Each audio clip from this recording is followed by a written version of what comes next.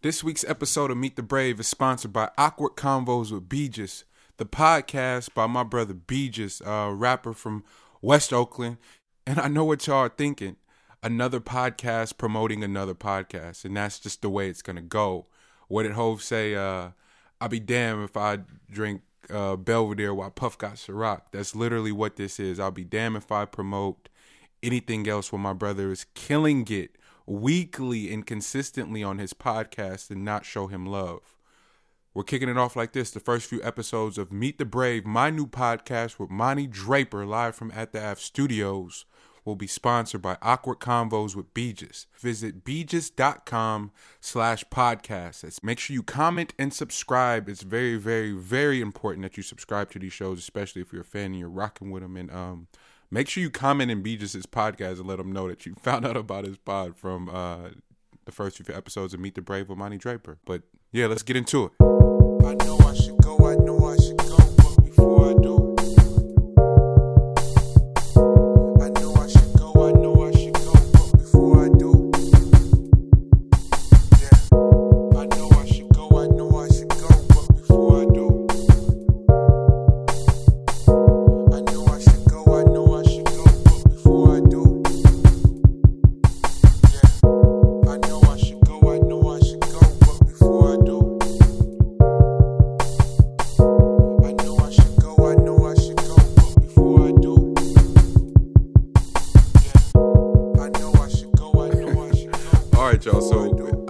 I guess we're doing this, right? This is Meet the Brave with Monty Draper, live from At the Ave Studio, a podcast where it's interview-based, and by the time you're hearing this, you'll have heard the preview episode, but I still wanted to, just give people an actual premise of still sort of trying to find my footing and how I wanted to approach it, and so it's super experimental. These first few will be, but that's sort of the premise of the podcast, is that we're learning in real time.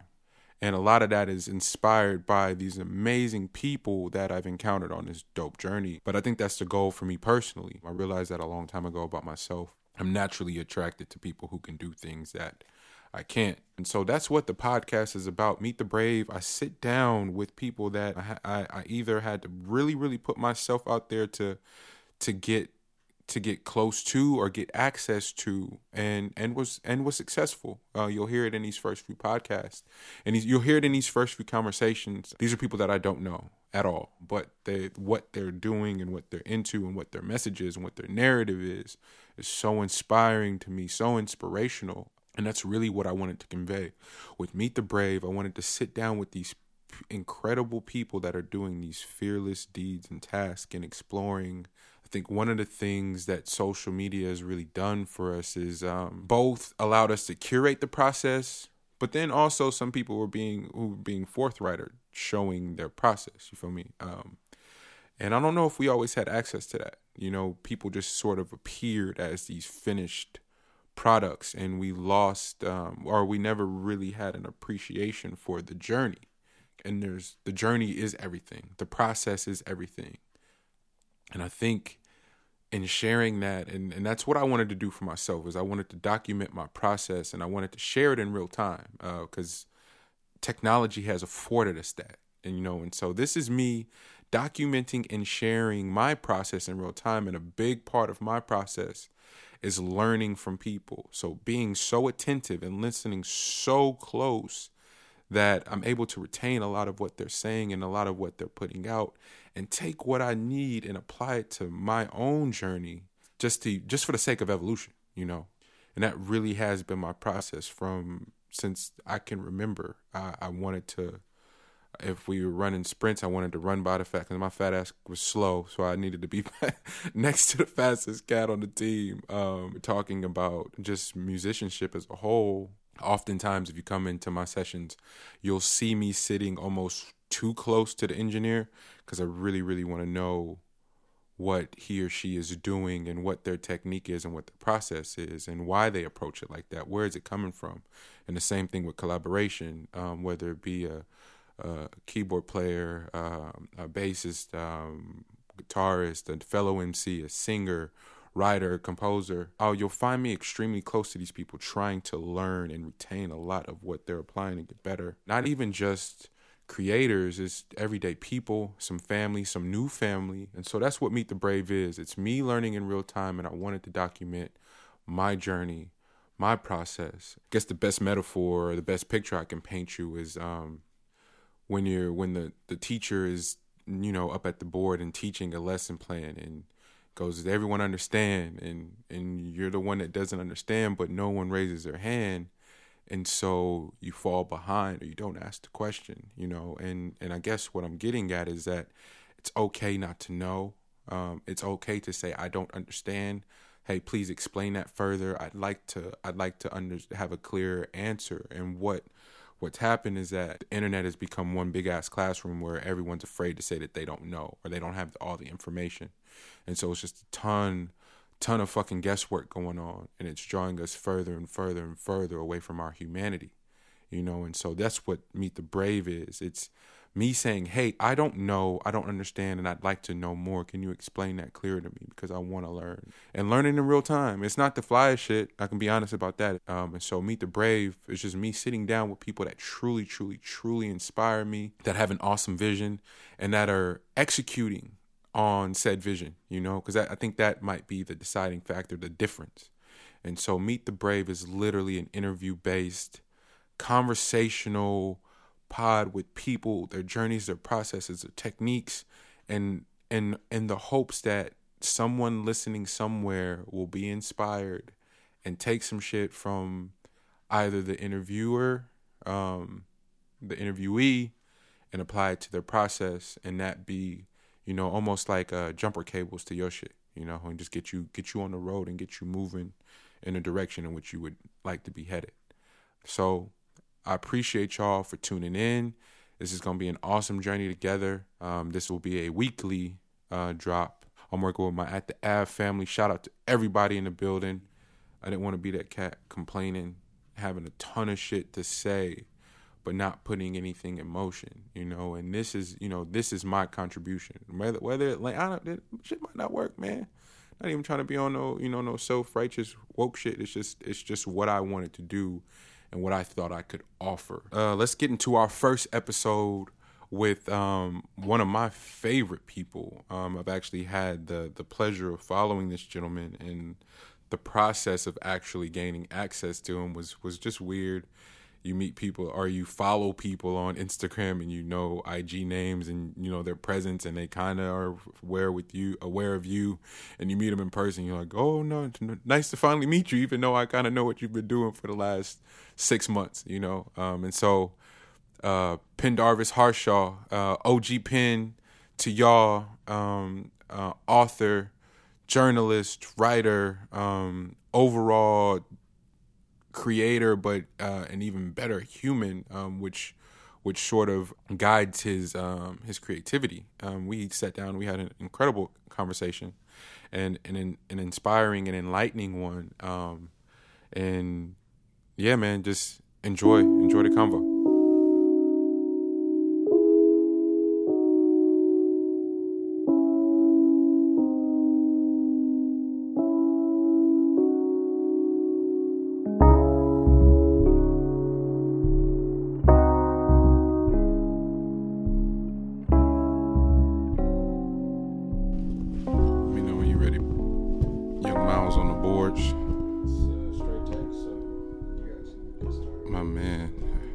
Meet the Brave. We are back again. It's your boy Monty Draper. We're at the Av Records. Miles is on the board today. We missed you the other day, Miles. Had to deal with Chris and his attitude. Nah, fucking with you, Flo. And like the last time too, you can hear the excitement and sort of the nervousness because this is all about sitting down with people that I'm a fan of myself. So, and today, OG Pen, Mr. Pendarvis is in the building. What's up, brother? It's all good, man. Good to be here. Thank you for having me. No, man, thank you for coming. We've talked once, but I've been following you, and I say it to everybody. The cold contact shit is weird in this age of it's all just digital. There's a wall. So when you you feel like you know somebody, you're like, oh yeah, I know. No, you don't know them. You Oh, know, yeah, we ain't never met in person for real. Exactly, but people will swear that they know you. You know, I'm still one of those. I'm like on the cusp of that age where, because AOL and Instant Messenger was the way we connected. So that we make fun of the kids, but we were kind of the same way. But we still, you wanted to pop at a chick, you had to call her house. Hey, Mr. So and So is Ooh,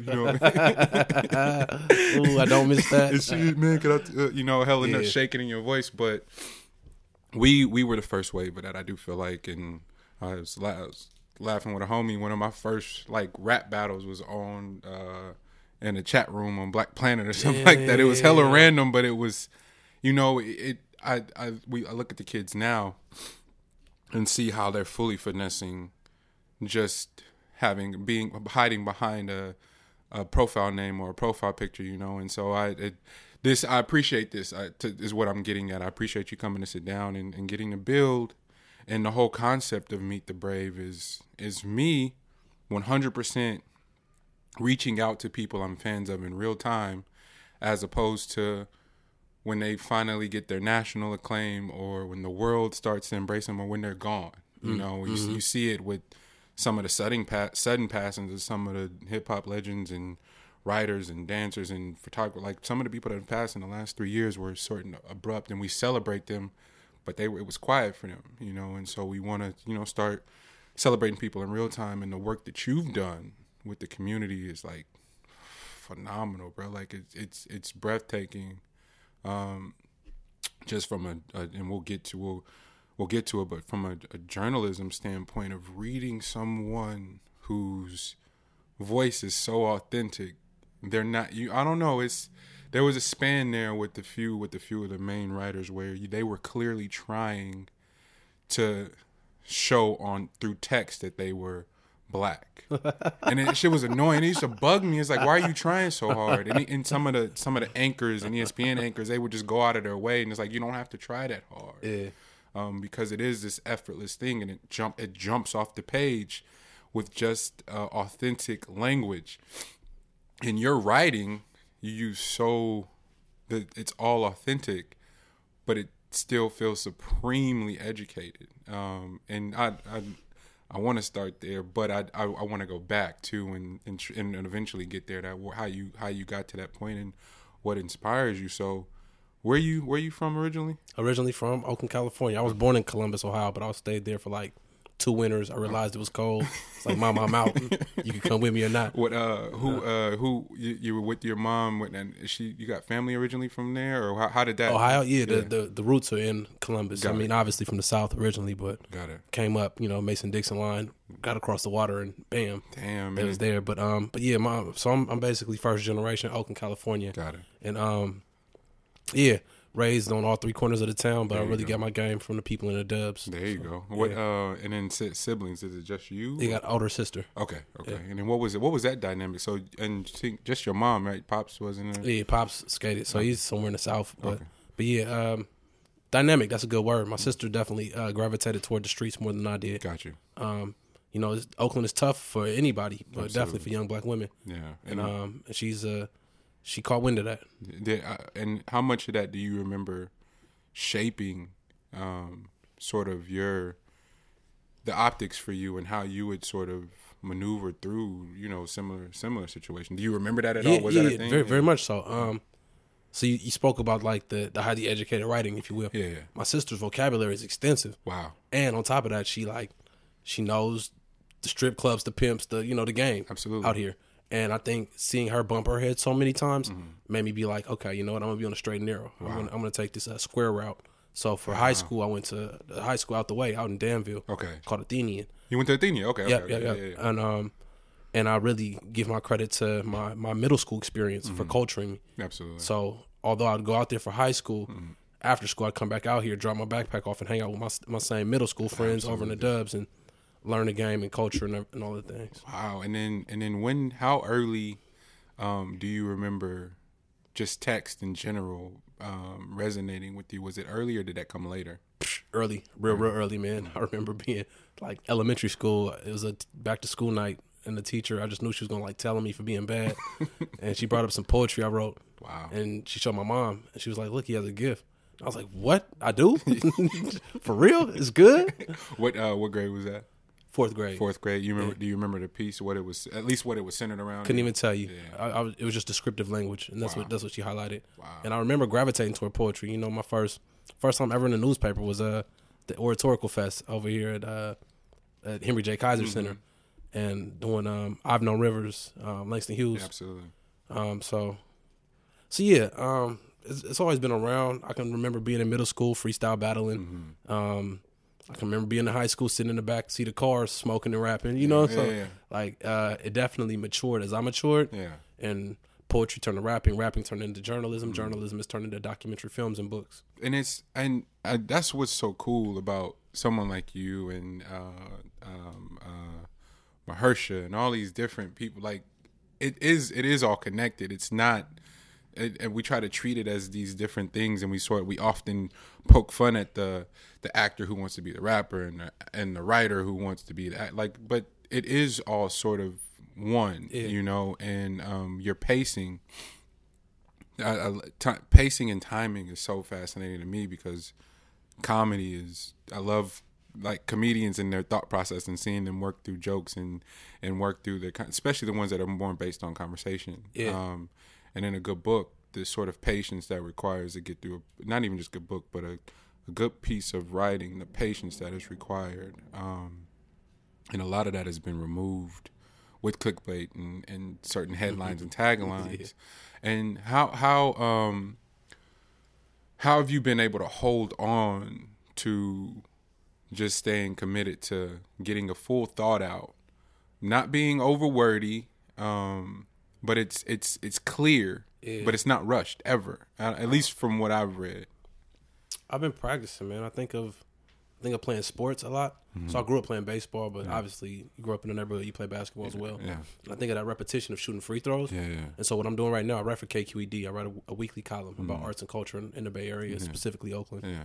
And 800 words. And so that's my free throw. Yeah. Every week, that's my free throw. And I you know it's coming. Yeah, exactly. Yeah, so I know I have to have a message at the head of it. I have to prove my point by the end of it and try to loop it back to the message at the start.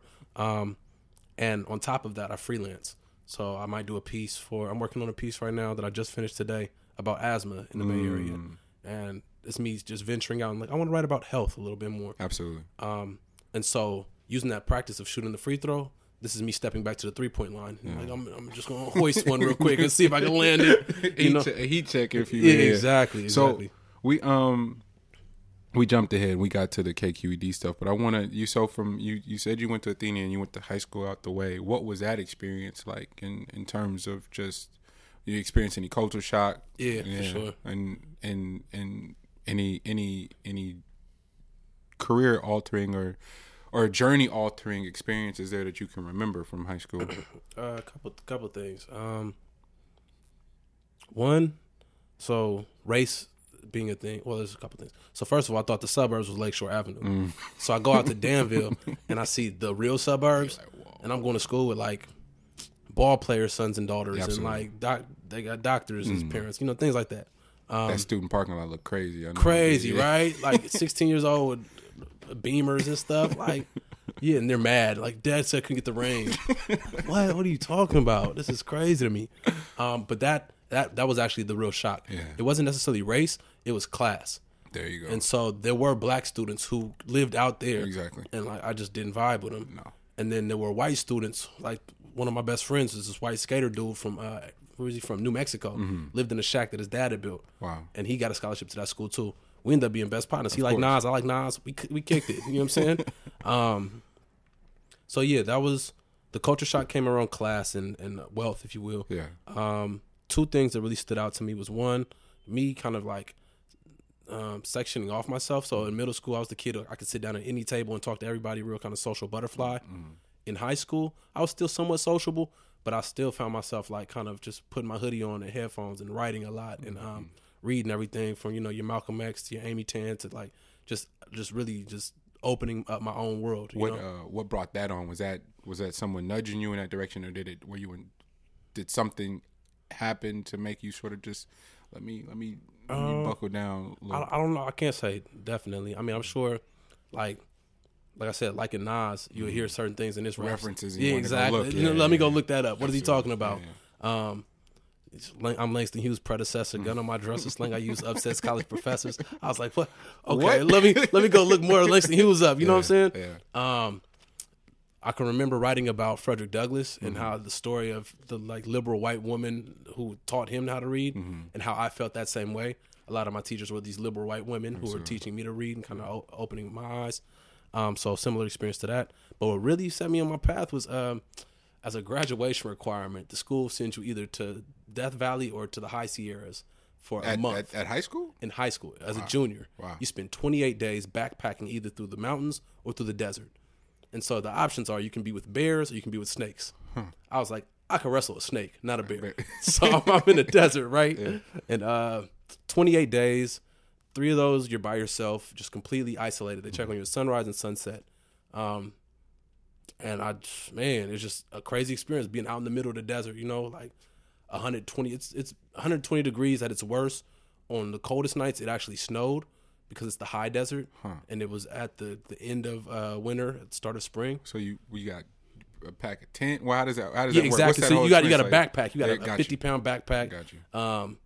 Like a water drum, and every 3 days or so, as you're walking, you walk a big figure 8 through the desert, and every 3 days on your path, you run into another carload of materials. Got it. So it's outward bound. Is the kind of thing that it is. That's dope. But this journey, this hero's journey, was the concept really, because they kick you off the bus, you go on this big figure 8, you end up at a spot, they pick you back up, and so this is the real life enactment of the hero's journey. This is something you see all the time in American literature. And in movies as well. And so I think about like Shrek. Yep. Like Shrek was just chilling. And Lord Farquaad came and tried to regulate on his land. He had to go out, slay the dragon, save the queen, and come back home.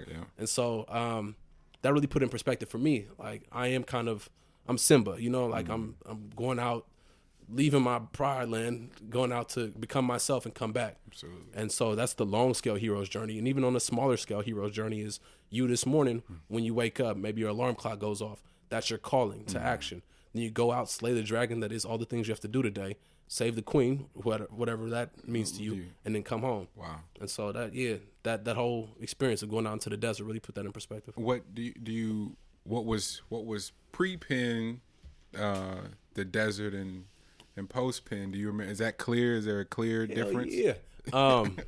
Feeling like I always have enough. You go out into the desert, you're like, oh, I need this, I need fruit snacks, I need clothes. No, we didn't bathe for a month, man. Yeah. I had way too many clothes. Yeah. I'm like, I'm just gonna be musty. Yeah. Forget it. Just live it. And you said pre-pen. It's funny. I grew up going by Drew. My middle name is Drew. Wow. So anybody who know me like from back in the day, that'd be Andrew or Drew. Yeah. After the desert experience, I started applying to colleges and also started working at youth radio. Got my first check. It said Drew on it. I couldn't cash it. So I was like, all right, I guess I got to start going by Pendarvis. And what was it? Who named you? That's my father's name. Okay. Yeah. You know the meaning. And so in my later years, around 25 or so, I went to meet my father face to face and chop it up with him about it. And he's told me that he was adopted by a family, by basically his mom's sister, and they wanted to keep the family last name. So they transferred his last name into his first name.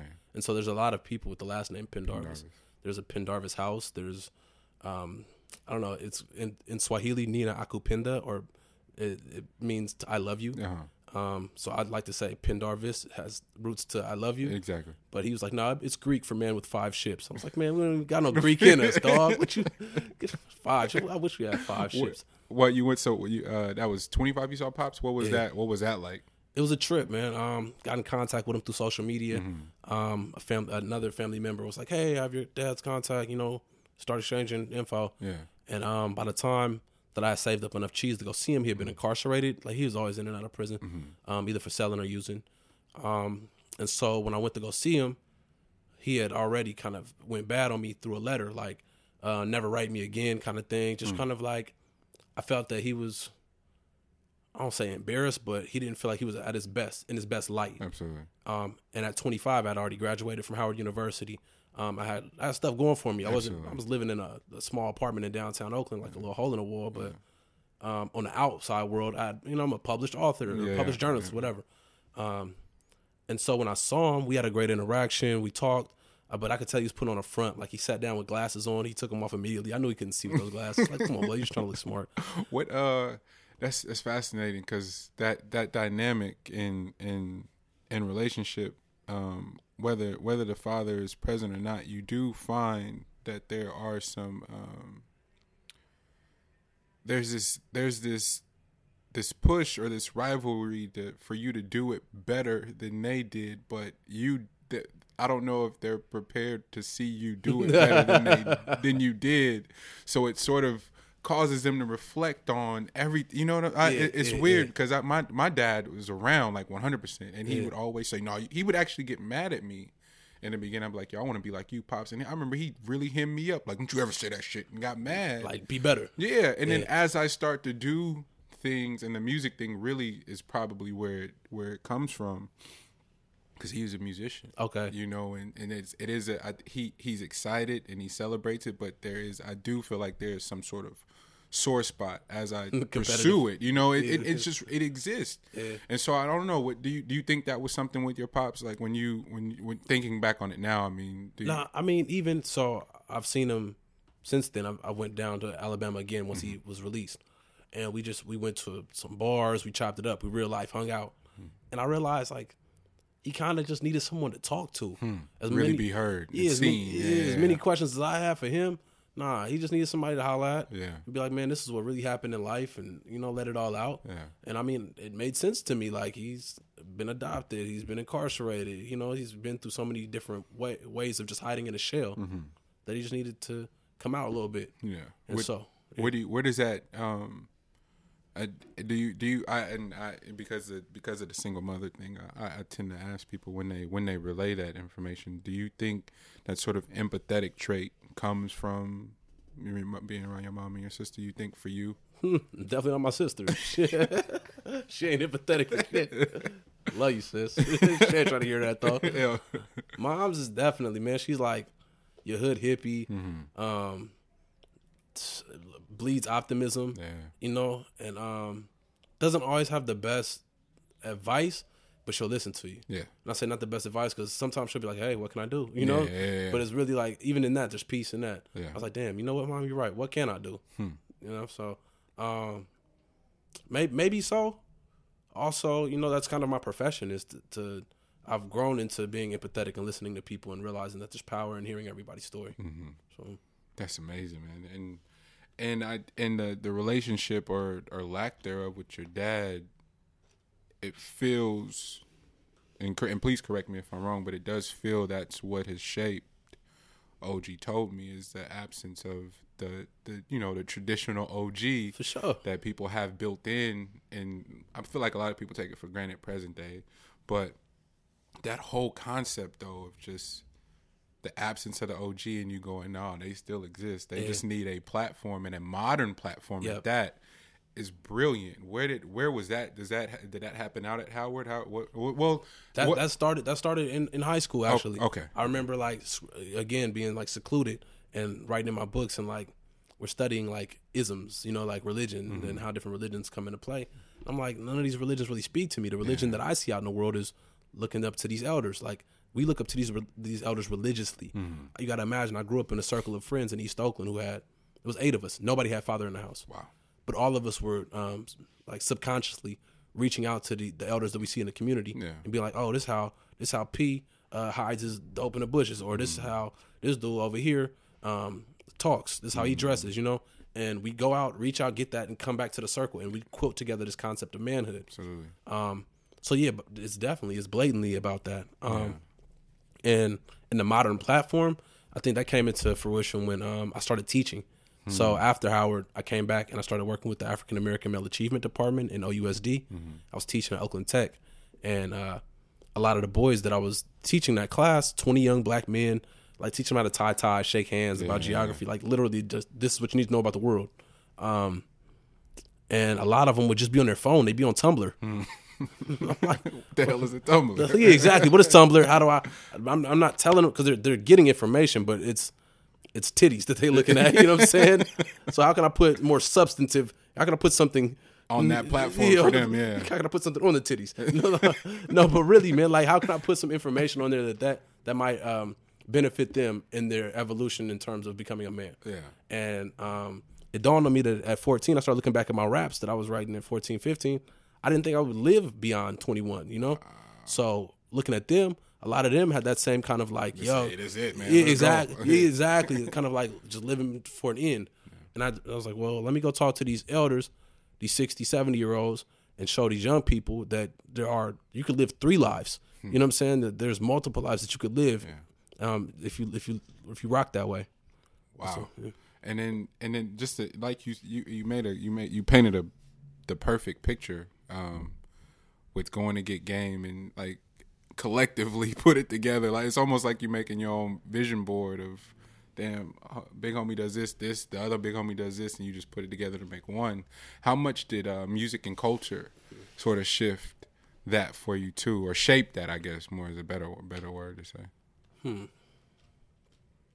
I'd say music. It's funny, man. As I'm reflecting, like where I was when, because I grew up. I'm 30, and so I grew up with like when Pac died. Like for maybe a year or so, I wouldn't get out the car while a Pac song was still playing. Yeah, let it play. I gotta let it rock. Finish, yeah. Otherwise, Tupac would strike me down. You know what I'm saying? Like I was that devout about this. You know what I'm saying? But when Biggie died, I was like, dang, dude was kind of talented. Let me start listening to these East Coast rappers. And so I started listening to your Nas, your Jadakiss, your Method Man, your Wu-Tang, the whole nine. And so both the South and East Coast were kind of out of reach. They were kind of almost like fake to me. You know, not fake in a bad way, but like I can't reach Imaginary. It may as well have been Disney movies. Yeah, exactly. Yeah. So the allure of the stories that they told had a great impact on how I saw manhood or how I saw adulthood, how I saw the world. Yeah. And then back here, the artists that I looked up to around that era, your Kick the Sneak, your Too Short, your Yuck Mouth. Oh my God, Yuck Mouth. Yeah. I still feel like Yuck Mouth had the greatest potential to be the best lyricist out of the Bay Area. Yeah. I'd see them in the community, and so I'd want to tap into them, and I think that actually helped me be a journalist. Wow. How so? It was at that time where I was still transitioning between being a rapper and a journalist, maybe 18, 19 years old, and I was having trouble getting in contact with like Keek or Yuck Mouth or something like that. I was like, dang, they managers aren't paying attention to me. Maybe if I asked them as a journalist, if I could interview them, they'll pay attention to me. Wow. And sure enough, that stuff started working. I went to the Bay Area. It was the Bars Awards of like 06, 05, 06, something like that. And yeah, got in with the journalist pass, took photos, met Keek, met San Quinn, met all of them. Wow. And so yeah, that journalist move just put me right in the ball game. And now I had all their phone numbers in my phone.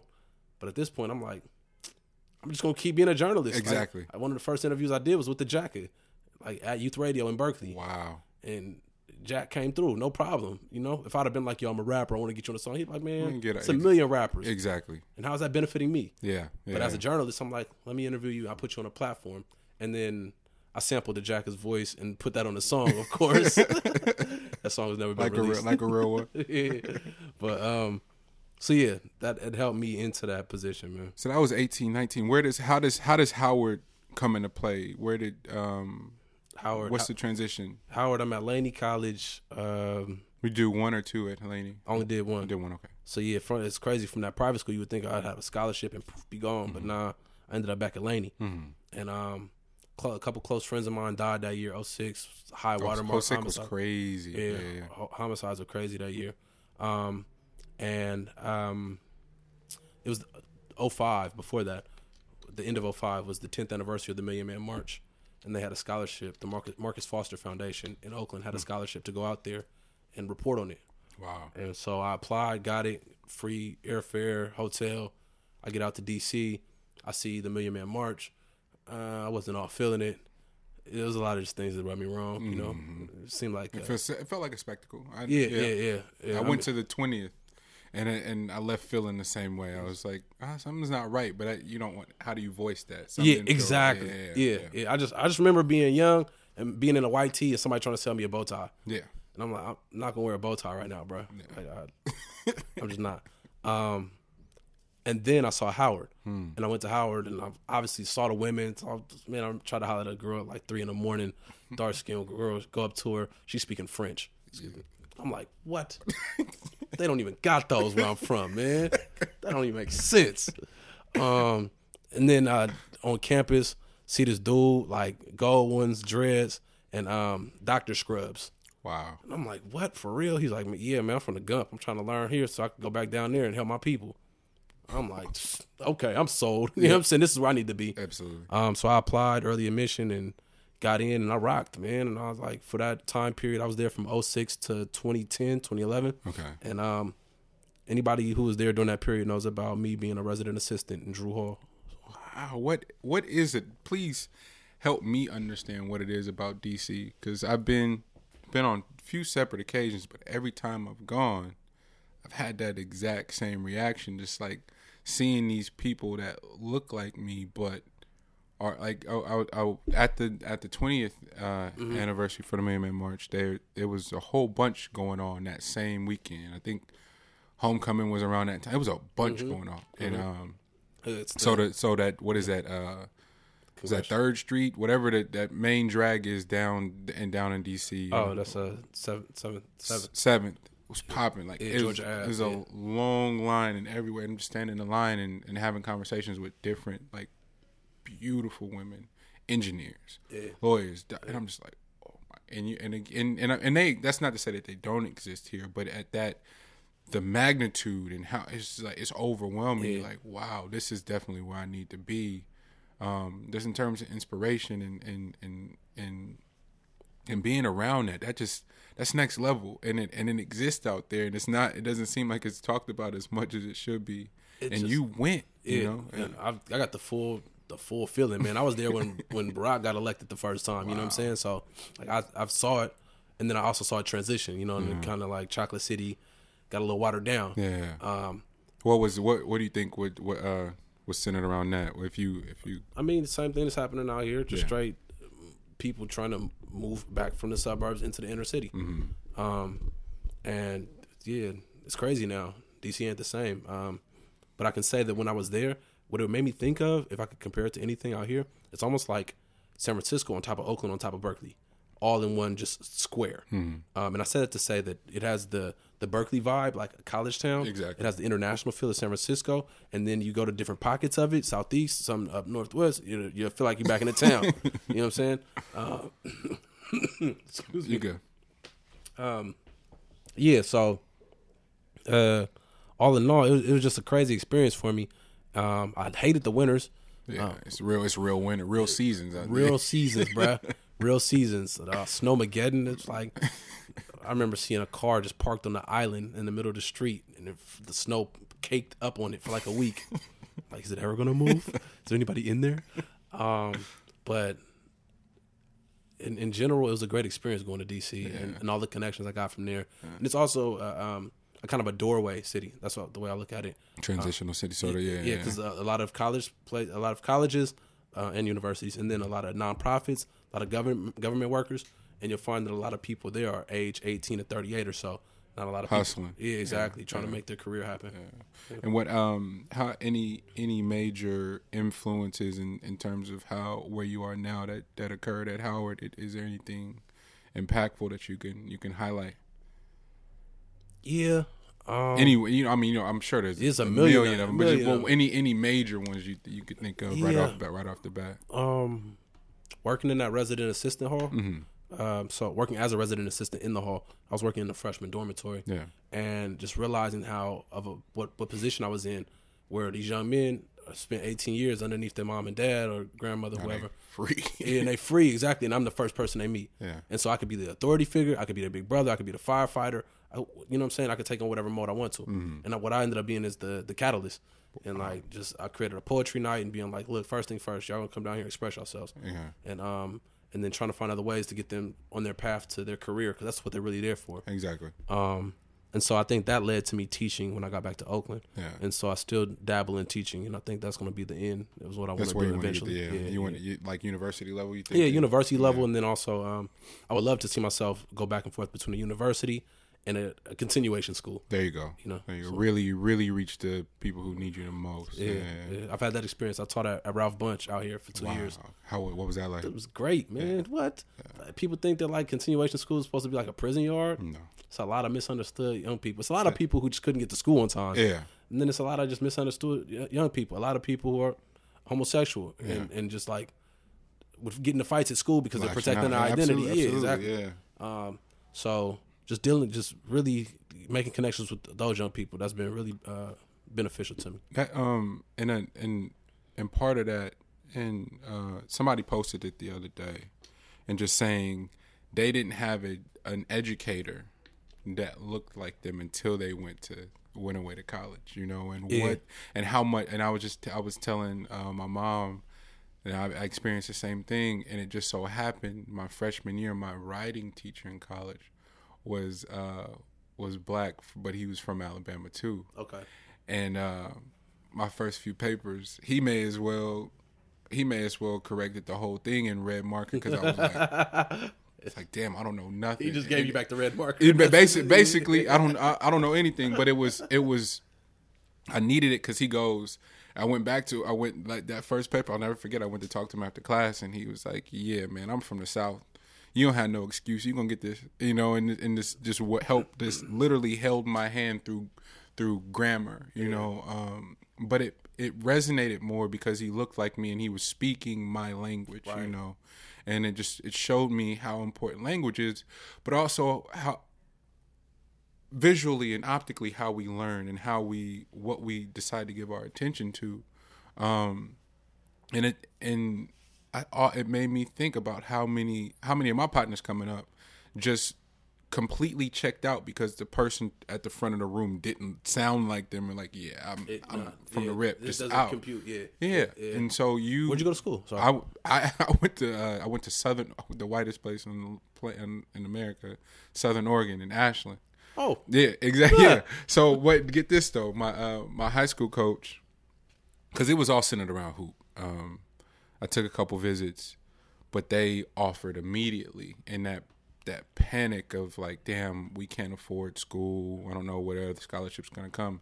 The first school to offer, I'm taking it. Right. And my coach was trying to talk me out of it. He's like, man, wait, please wait. You got other offers coming, just wait. And like, nah, man, I don't got time. He's like, but you don't understand. You're gonna experience culture shock. But the same thing, I went to Pinole with the Pinole Valley, so best friend white. I'm like, oh man, been around white people before. I'm gonna be all right. He's like, nah, and my high school coach is a white man from Indiana, and he looking at me like, no, you don't understand. This is a different type of white. And I'm like, what you mean? And he couldn't convince me. Man, I got off that plane. I said, oh my goodness, like, everyone was white, like everyone. And then we got to the campus, and everyone was white, and I was like, oh my, he wasn't lying, you know. And I was damn near trying to go home because I got to my dorm and my roommate, and I was like, oh, I'm not gonna make it. Yeah.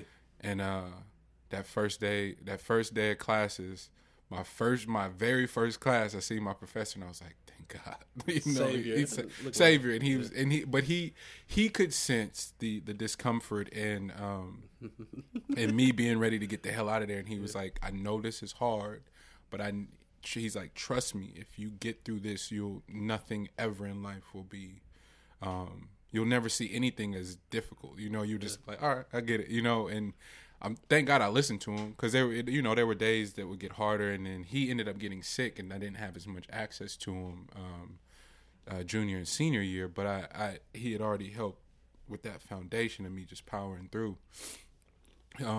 But that small amount of time that I did spend with them literally flipped how I was going to go through school. Like, it changed it 100%.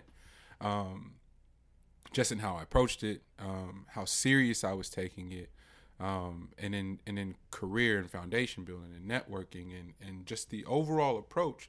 But it was because of seeing. And he wasn't even a finished product, but he was at the next phase. And you talk about those many lives that you'll live. And a lot of us, we can't see past 18, 25, it's like we don't, because how many people do we really know? But you'd have to work really hard to think of the men, and I say that because that does have some difference, especially in today's world. It's like the men who are 35, 45, 55 and successful, whatever that means to you, that you can lean on for information. So when you see an educator that's like, yo man, look, slow down, and can really walk you through. But again, how important language is, and it's fascinating that you're an educator. Sorry I talked so long, but No, it's all I good. did want to get back to your stint at Tech, and I didn't even know that you were at the continuation school too. Yeah. But how many of your students do you see just around now? I saw one last night. I saw it just last night at Safeway. I'm up there buying like some cold medicine. You got a little cough.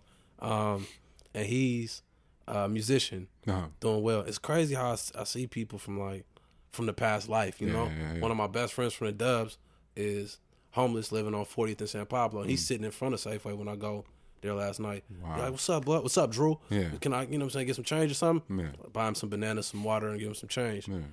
Ask him, what's up? And I talked to him like I still Right. like, Really, still a homie. Give him a hug, really tell him I tap love in, him. yeah. And then the other young brother that I saw from Tech, he was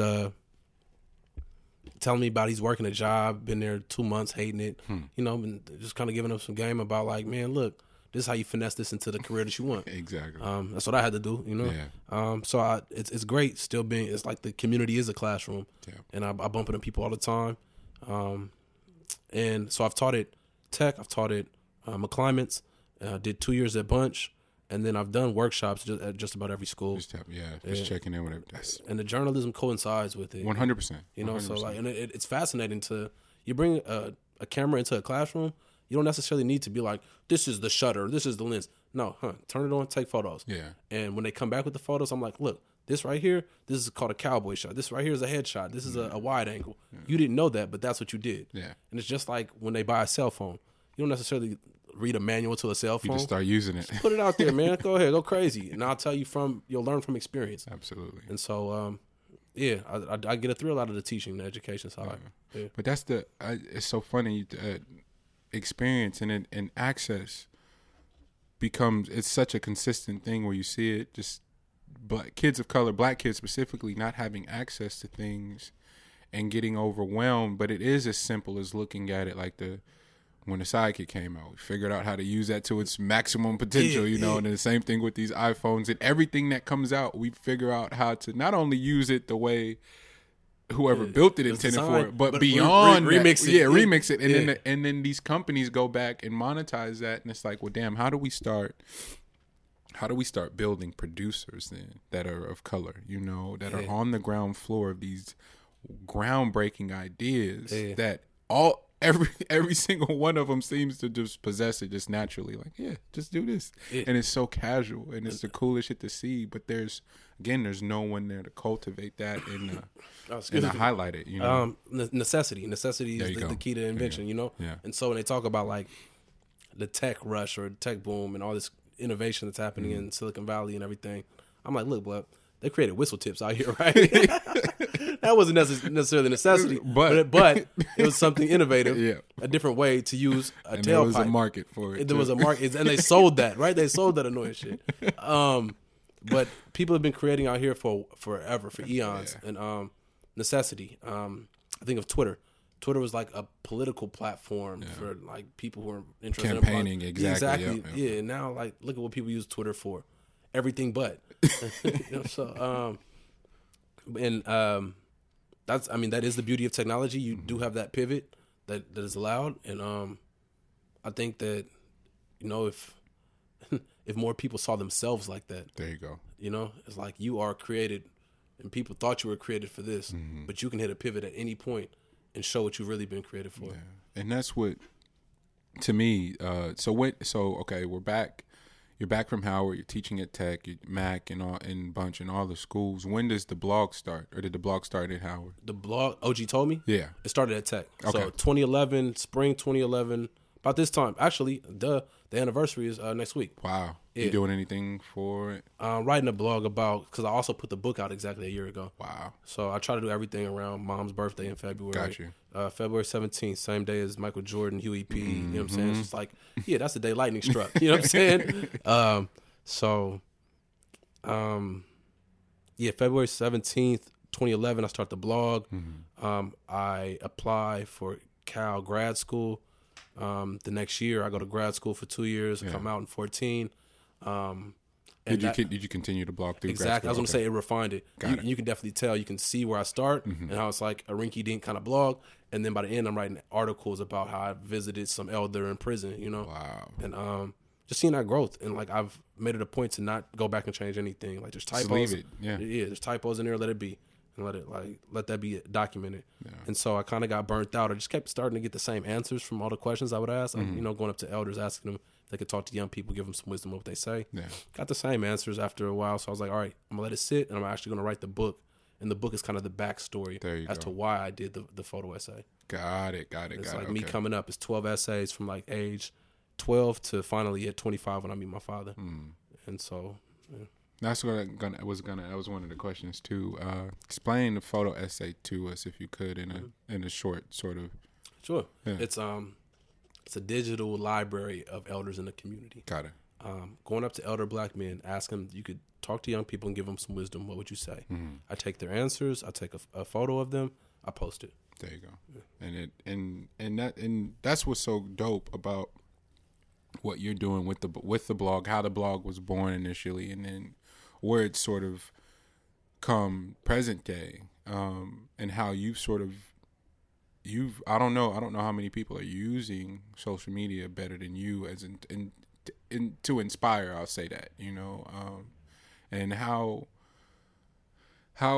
do you see that with you know, you said the end goal is to get back in teaching. How do you see yourself continuing to use social media as it grows? You see that as an integral part? You know what's funny? When I will see some of my young homies on the streets, they'll be like, "Hey, blood, I saw what you posted on social media. You know, I ain't like it or nothing, but that shit was dope." Yeah, exactly. I'm like, okay. Yeah, I'm on. It's onto something. So it's like digital mentorship. Absolutely. And it makes sense because it might be 3 a.m. They laying in their bed and just scrolling, you know, kind of numb to the world, and they see something that interests them right then and there, and that might be the spark. There you go. And so I'm for sure not teaching no classes at 3 a.m, but that, you know, just being able to leave your digital footprint out there for anybody who wants to absorb it. Yeah, and you see it. So many people that are on that cusp of that technology boom. Sort of, they either fight it or they fully fall into it and not really see it as for the tool that it is to connect with the next generation and so forth. And in my notes and everything that I was highlighting and what struck a chord with me immediately with you is that I was getting so much substance from something that existed in the world, like literally the post before yours and the one after yours was probably a IG model, and the one after that was more than likely a hoop highlight. And I was like, oh, but that shit, to me, that's dope though. That you need that sandwich. You need that sandwich. You need all slices of them bread. You need all of that, really, because that's that hits your whole palate. Yeah, that's what you're interested in. Yeah, and so. I think, my objective is to provide what I can provide, absolutely, but realize there will be other substantive things that will tickle your fancy as well. Yeah. And then in terms of the documentation of this generation, man, you know how crazy it is to go up to some elder cat and be like, "Hey, I want to take your picture." They're like, "Man, who is you, the feds?" Exactly. Like, what you mean? The young cat's like, yeah, young cat's like, yeah, all right, no problem. They got all the dope in their hands too. And take it, put them next to their ear. So I've been told that, you know, this photo that you have of me, the older guy, is like the only representation that I have outside of an institution. I've had photos in prison, photos in school, and photos in the armed services, but never just in my daily life. Wow. I was like, damn, I never really think about it like that. You know what I'm saying? Like, I'm just taking a photo, big dog. But this is a generation of people that aren't running around taking selfies. Exactly. Except for Al Sharpton. But for the most part, excuse me. No, that I can't remember. I can't remember when it was or what piece it was exactly. What? I'm trying to think. Maybe I don't know because it's been a few, but it sent me down the portal to go to the blog site, to the website, excuse me, and look at the pictures, and I'm just like, damn.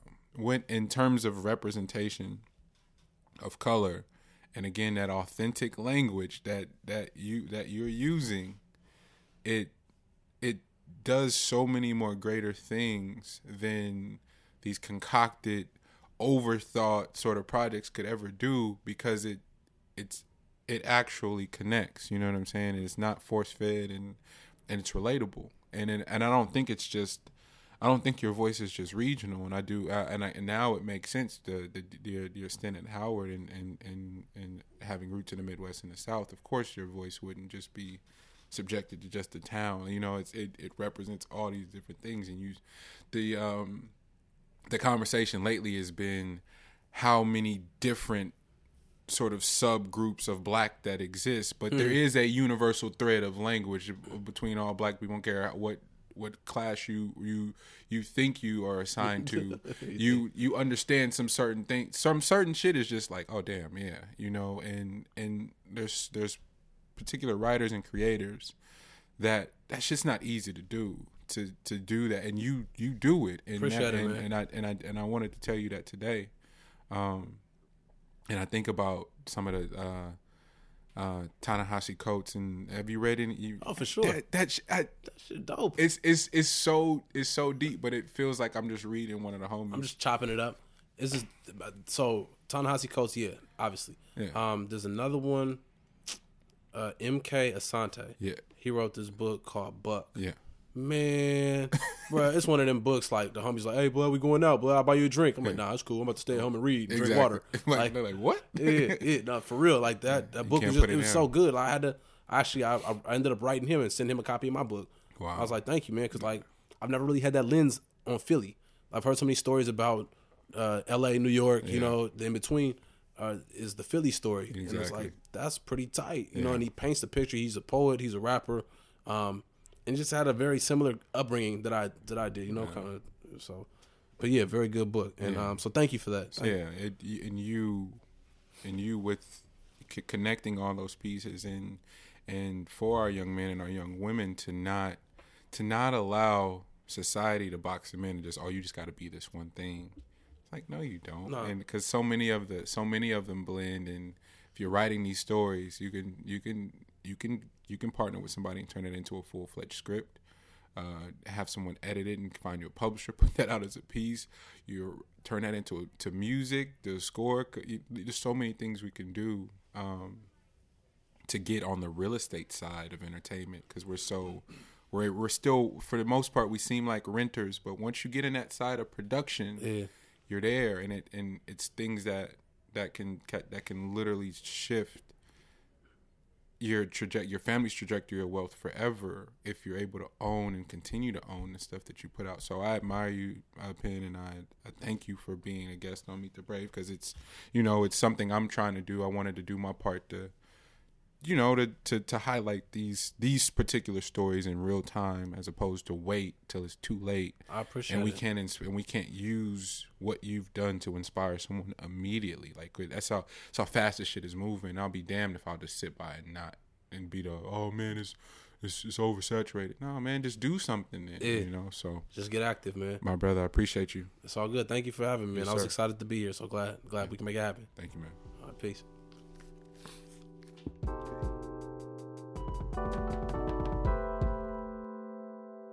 And that was our first episode of Meet the Brave. Real quick, I want to say thank you to OG Penn, for coming to sit down and being one of the early guests. There was a few people that I did reach out to with just the idea, the general pitch and concept of the show, and so they were kind of going into it blindly. So I want to extend a warm an extreme level of gratitude to those people that were able to walk into it cold without any sort of concept or example of what this would be, you know. And when I say it came out exactly, when I say they delivered, and it was exactly how I saw in my head, and I pictured it going all this time of just planning it, like really, really planning this out.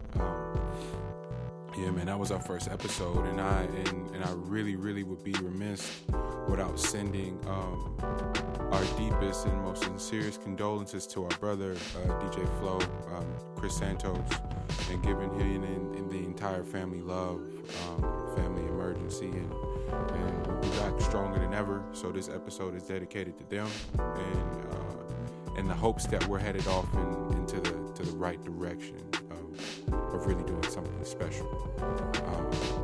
This is the first episode of Meet the Brave. produced by Mouse Dotson, and so much more to come.